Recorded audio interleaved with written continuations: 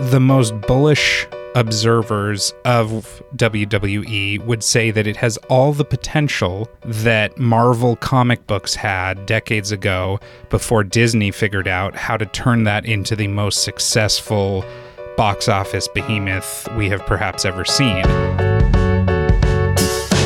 Welcome to the Powers That Be Daily, Puck's podcast focused on the intersection of Wall Street, Washington, Silicon Valley, and Hollywood, and the players who run it all. I'm Peter Hamby. It's Wednesday, January 25th. Today, I'm joined by Dylan Byers to talk about pro wrestling as media. That's right, WWE is for sale, and as Dylan explains, whoever buys it could be making a huge investment in the future of content. We'll also talk about whether Jeff Bezos would actually sell the Washington Post, or if that's just a rumor. And later, Bill Cohan and Ben Landy deciphered the latest chatter about restarting FTX. Could the disgraced crypto exchange actually relaunch itself out of bankruptcy? We'll hear about all that and more on today's episode of The Powers That Be.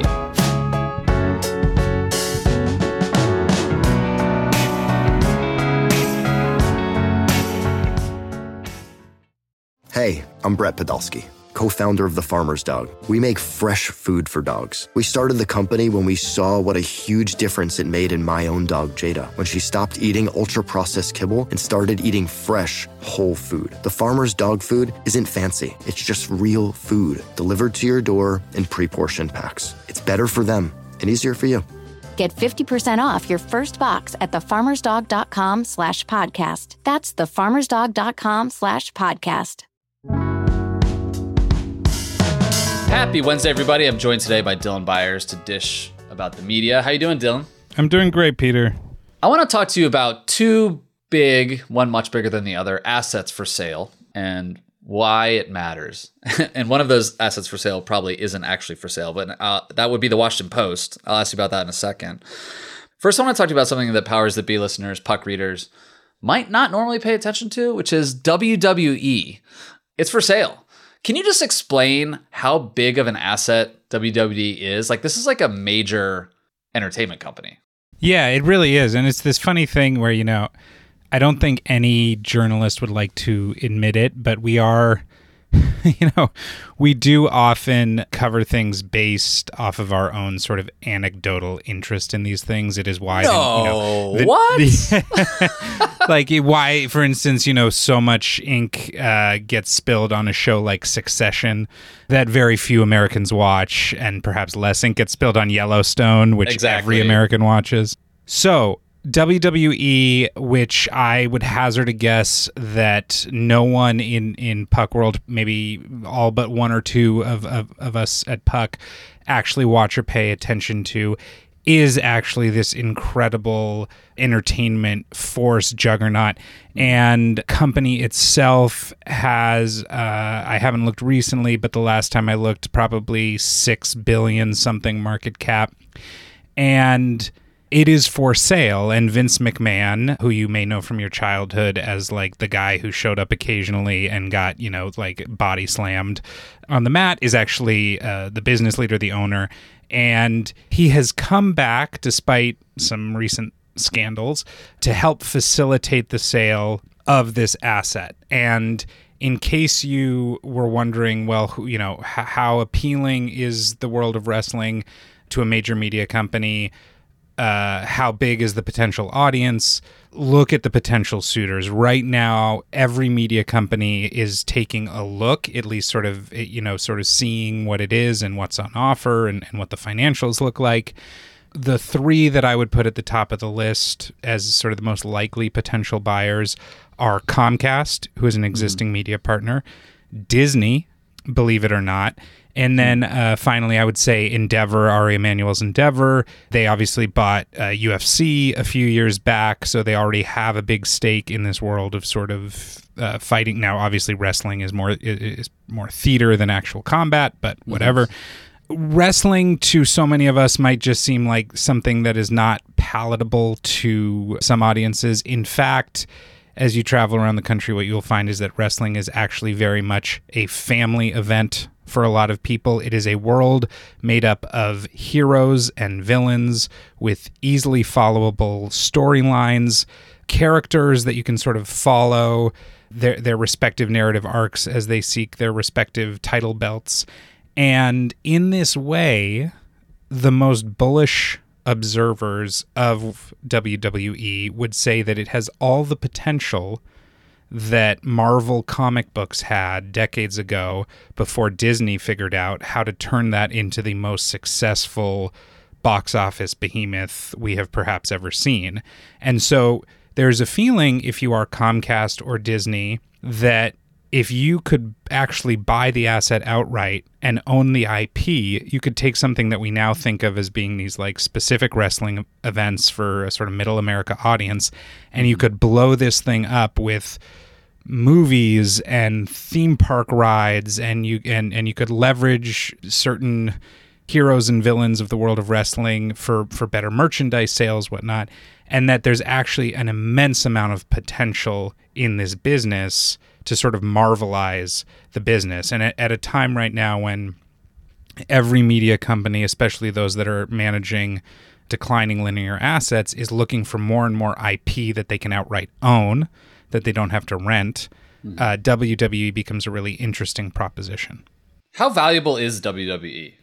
Well, again, I mean, it's a question of the market cap again is around $6 billion, but what is its potential? If you believe that it stops at Friday nights on one channel and Monday nights on another channel and the occasional big pay-per-view SmackDown event, it's probably not much more valuable than the ticket price right now, than that $6 billion or whatever it is. But if you see the potential for turning it into movies and, series, like streaming series, and you think you create a ride or two out of it at Universal Studios or Disneyland, and you can sort of make it appealing to an even broader audience, again, do with it what Disney did with Marvel, or at least even something like half that strong, then the potential value of it becomes significantly higher. The timeline here is interesting, and I think that we're probably going to see someone emerge. I think we're going to see a deal emerge here in the span of the next 2 to 3 months. All right, Dylan, I want to ask you about something else that popped in the news on Monday earlier this week. This comes on the heels of John and I talking about your reporting on Media Monday about what Bezos was doing at the Washington Post last week. There's staff drama there, etc. The New York Post, they reported that Bezos might sell the Washington Post as a way to finance or pay for buying the Washington Commanders, which, again, he or him as part of an ownership group are possibly in the market to buy Washington's NFL franchise. It looked silly to me at first because it was like, I don't know how much the Washington Post would sell for, but Bezos doesn't need to sell the Washington Post to afford to do anything, really. That's right. He put out a statement afterwards, and he's done this a few times, I feel like, in recent months, saying the Washington Post is not for sale. Is that an accurate statement? Yeah, so the timing of this is actually interesting because last week I did do so much reporting on the Washington Post and Bezos's, surprise visit there. And look, one thing that's really interesting about just how much sort of power and respect someone like Jeff Bezos commands is that the Washington Post is a place of people who gossip and leak and talk all the time about all the internal affairs and drama. And it's a place where, as I have reported, even the executive editor can't help but badmouth the publisher, and perhaps vice versa. All of a sudden, Jeff Bezos shows up and everyone just like tightens up, right? Everyone's like, we're not going to, no one wants to talk about what he was there for, what he did, or what he said. But I did as much reporting as I could to try and get as close to the heart of like, what is Jeff Bezos thinking? Why was he there? And the one thing I can say for certain, the one takeaway I had, is that his visit left people with the impression that he was going to be more, not less involved. That he cared about the paper, he was paying attention to all of the drama we've been reporting on over the course of the past 5 or 6 months, and he intended to do something about it. So he gave no one the impression that he had any intention of selling the paper. Moreover, as you point out, it's not as though he needs liquid cash in order to buy a football team. If he could buy a football team and the NFL agreed to sell it to him, he could have it tomorrow. So there's so much about that report that just doesn't make any sense. And I think unfortunately, one of the hard parts about reading, about like the New York Post is occasionally they tap into something in the space of New York media or society or whatever that is very real, but that's true half the time, and then half the time it's like totally out of nowhere and comes from a source who has no clue what they're talking about. And so what I would say to this is that I would be shocked, based off of all the reporting I did last week, if Jeff Bezos has any intention of selling the Washington Post at any point in the near future. I also don't see him as a likely... I think he would love to have the Commanders, and I'm not as well dialed into that part of this equation, but I don't know if he's at the top of the list of potential buyers of the Commanders either. Interesting. All right, Dylan. Well, I'm rooting for it because I want the team of my childhood to have as much money as possible to buy a quarterback. Thanks for your insights, man. Appreciate it. All right, Peter. Cheers. When we come back, Ben Landy talks to Bill Cohan about the likelihood of an FTX reboot.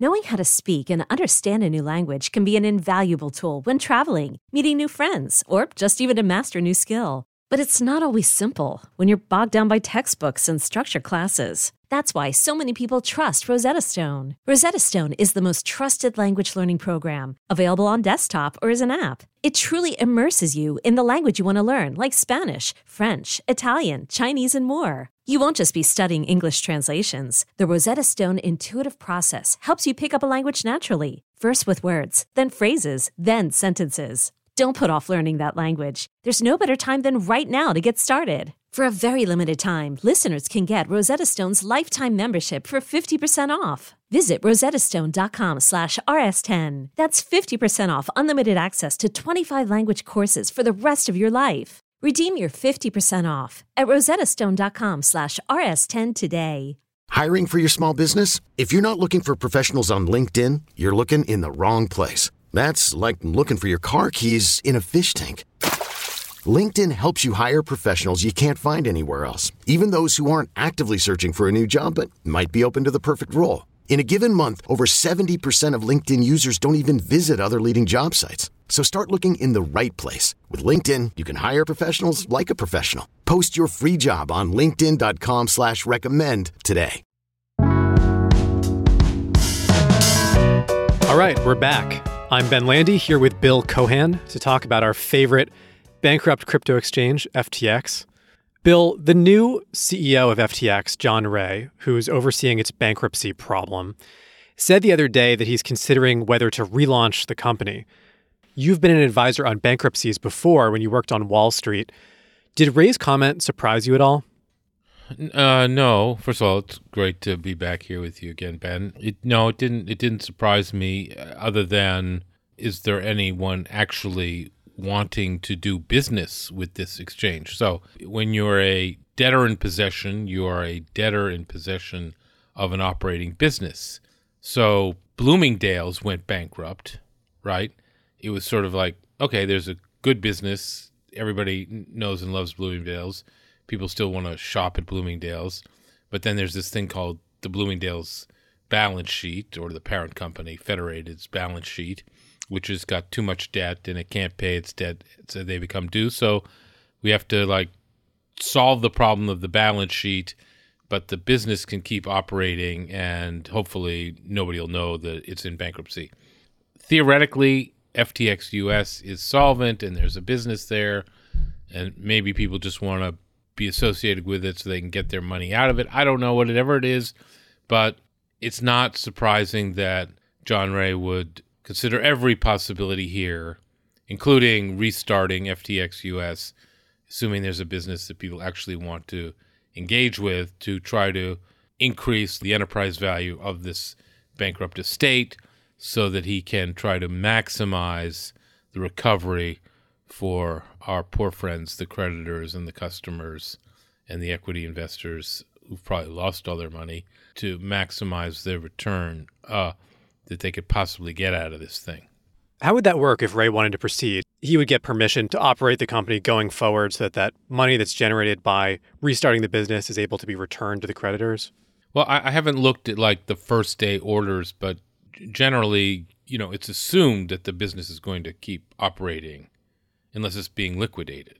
This isn't a Chapter 7 liquidation, it's a Chapter 11, which means that the businesses can keep operating while they solve the creditor problems. I haven't studied those first day orders. I don't know whether for some reason FTX US was shut down and aimed for liquidation, or whether he can just it was not shut down and he just hasn't chosen to operate it as the CEO while it was potential was there for it to continue operating. So let's just assume that they're a debtor in possession and they can continue operating it if there's actually a business there to operate. So what would happen is that the business would operate, generate hopefully profits, and might even be something to reorganize around. Like if it's a profitable business, then recoveries can be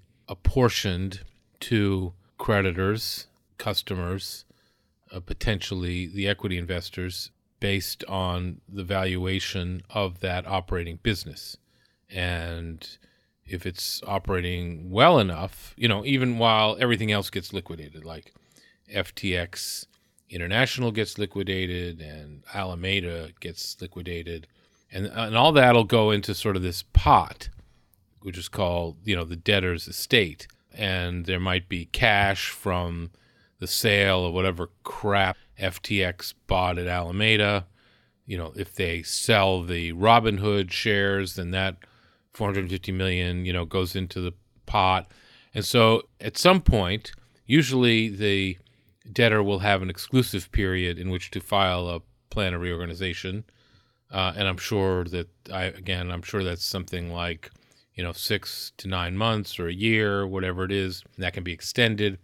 So over time, the estate will liquidate some assets, will operate a business, and cash flow will be generated. Debt is you no longer have to pay interest on the debt. You no longer have to return money to customers, except maybe in the ordinary course of business. You don't have to pay vendors right now. Certainly don't have to pay equity back or the preferreds. And so all of this will go into, a pot. And at some point, the debtor will propose a plan of reorganization. And that plan of reorganization will distribute the, assets of the estate, which will be comprised of cash that has been accumulated. And, there might be some debt that the operating business can service. And then there'll be new equity, assuming he's reorganized around, say, FTX US, which actually could come out of bankruptcy and be an operating and viable company, especially since, as SBF says, it should never have been in bankruptcy in the first place because it's viable and solvent. Well, that remains to be seen. So creditors, will probably be given a combination, a bouillabaisse of cash, debt, and equity, and that'll add up to whatever, 50 cents on the dollar for what they're really owed, and then that'll be what they get, and hopefully they'll go on with their life and make something of the equity, or live with the fact that they are lucky to get 50 cents on the dollar back.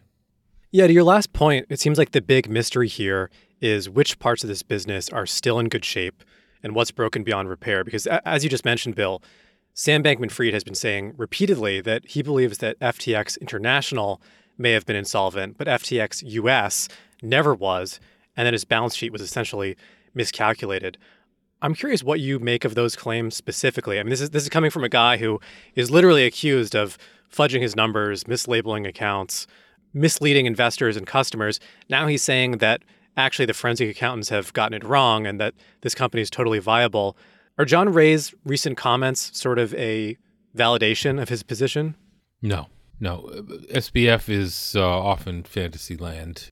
Look, I don't think there's been a CEO of a financial services company or a financial company that went into bankruptcy who didn't argue, if we only had more time, if we didn't have to mark down these assets to market, if we didn't have to liquidate our inventory, if only our creditors would give us more money. Like SBF says, oh, well, we were about to get $4 billion of new equity into FTX. If we just had more time, if the rules weren't the rules, if the markets weren't the markets, if people hadn't lost confidence in us, if people didn't want their money back, we'd be totally solvent.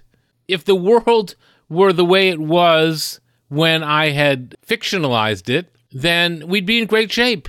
Okay, well, that's different than reality. And if you are operating in the real world, then the reason you went bankrupt, Sam, is because there was a run on the bank, on your quote-unquote bank, on your exchange. People wanted their money back, and you couldn't give it to them because you had siphoned it off and spent it on real estate in the Bahamas, beanbags, all sorts of crazy investments at Alameda. And you couldn't give them what you said you would be able to give them. What you told Laura Goldman, in SBF Chronicle 2, that you would protect your customers, and you didn't do it. You did quite the opposite. You allegedly stole from your customers. So who knows, whether FTX US is solvent or not. I certainly don't. And the fact that SBF says it is has no bearing on whether it is or it isn't. Who knows how all these businesses were all interconnected. Again, I keep writing this and saying this. I think we need to have an examiner come in here like there was in Lehman and figure out all the crazy things that went on here and lay it all out in black and white, so that we can all begin to understand what really happened here.